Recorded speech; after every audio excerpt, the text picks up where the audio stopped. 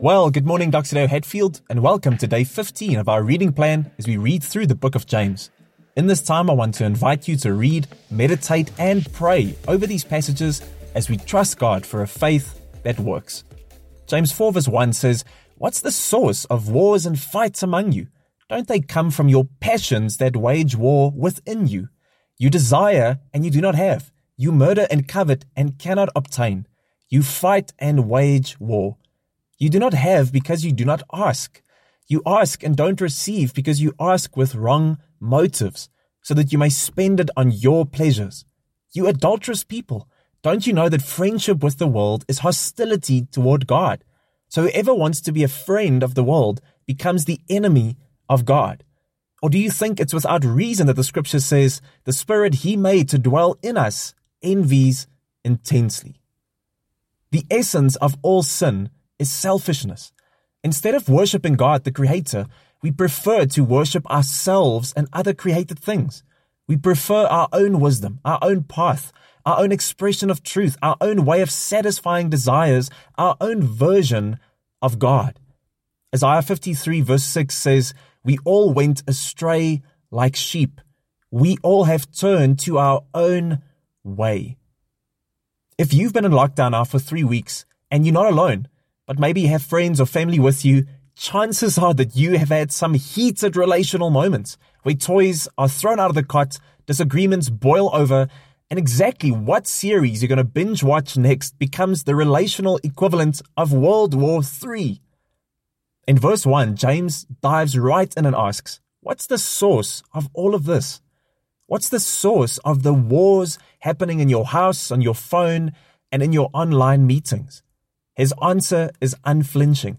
The war around you comes from the war within you. You see, what happened in Genesis 3 when sin entered into the world is that the image of God within us got corrupted. Therefore, our desires have been scrambled. It's not that we desire, it's that we desire the wrong things. We have disordered and selfish desires. As James says, when my heart is at war with itself, I'm always unhappy. I can never enjoy life. Instead of being thankful for the blessings I do have, I complain about the blessings I don't have and get angry and envious of the blessings that others have. I'm always looking for that magic something, a career move, bigger salary, spouse or relationship, luxury item, a new house or neighborhood or lifestyle increase that will change my life and bring me true joy. All the while not realizing the problem is not on the outside, but on the inside. You see, we buy into the narrative of the world, as James calls it in verse 4, the word here meaning that little kingdom that mankind is building apart from God with its own truths and idols and values and pursuits. But the scoreboard of the world, of what true success and fulfillment is, looks radically different from God's. And therefore we run like headless chickens toward things we believe will make us whole and happy.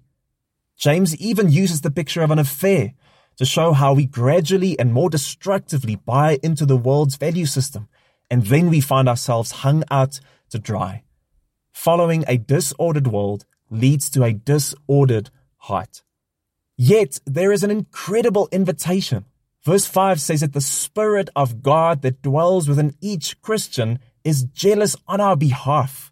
This Greek word means to desire earnestly, to long for, to have affection for. So what does God in us have affection for?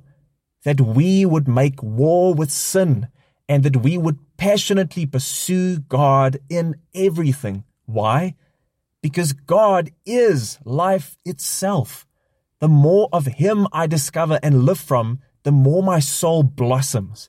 But the more I pursue worldly affections, the more my soul shrivels up. Friendship with God's way of life brings life.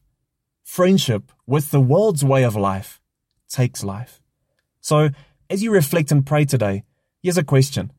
Both good and bad, what has the lockdown taught you about your desires?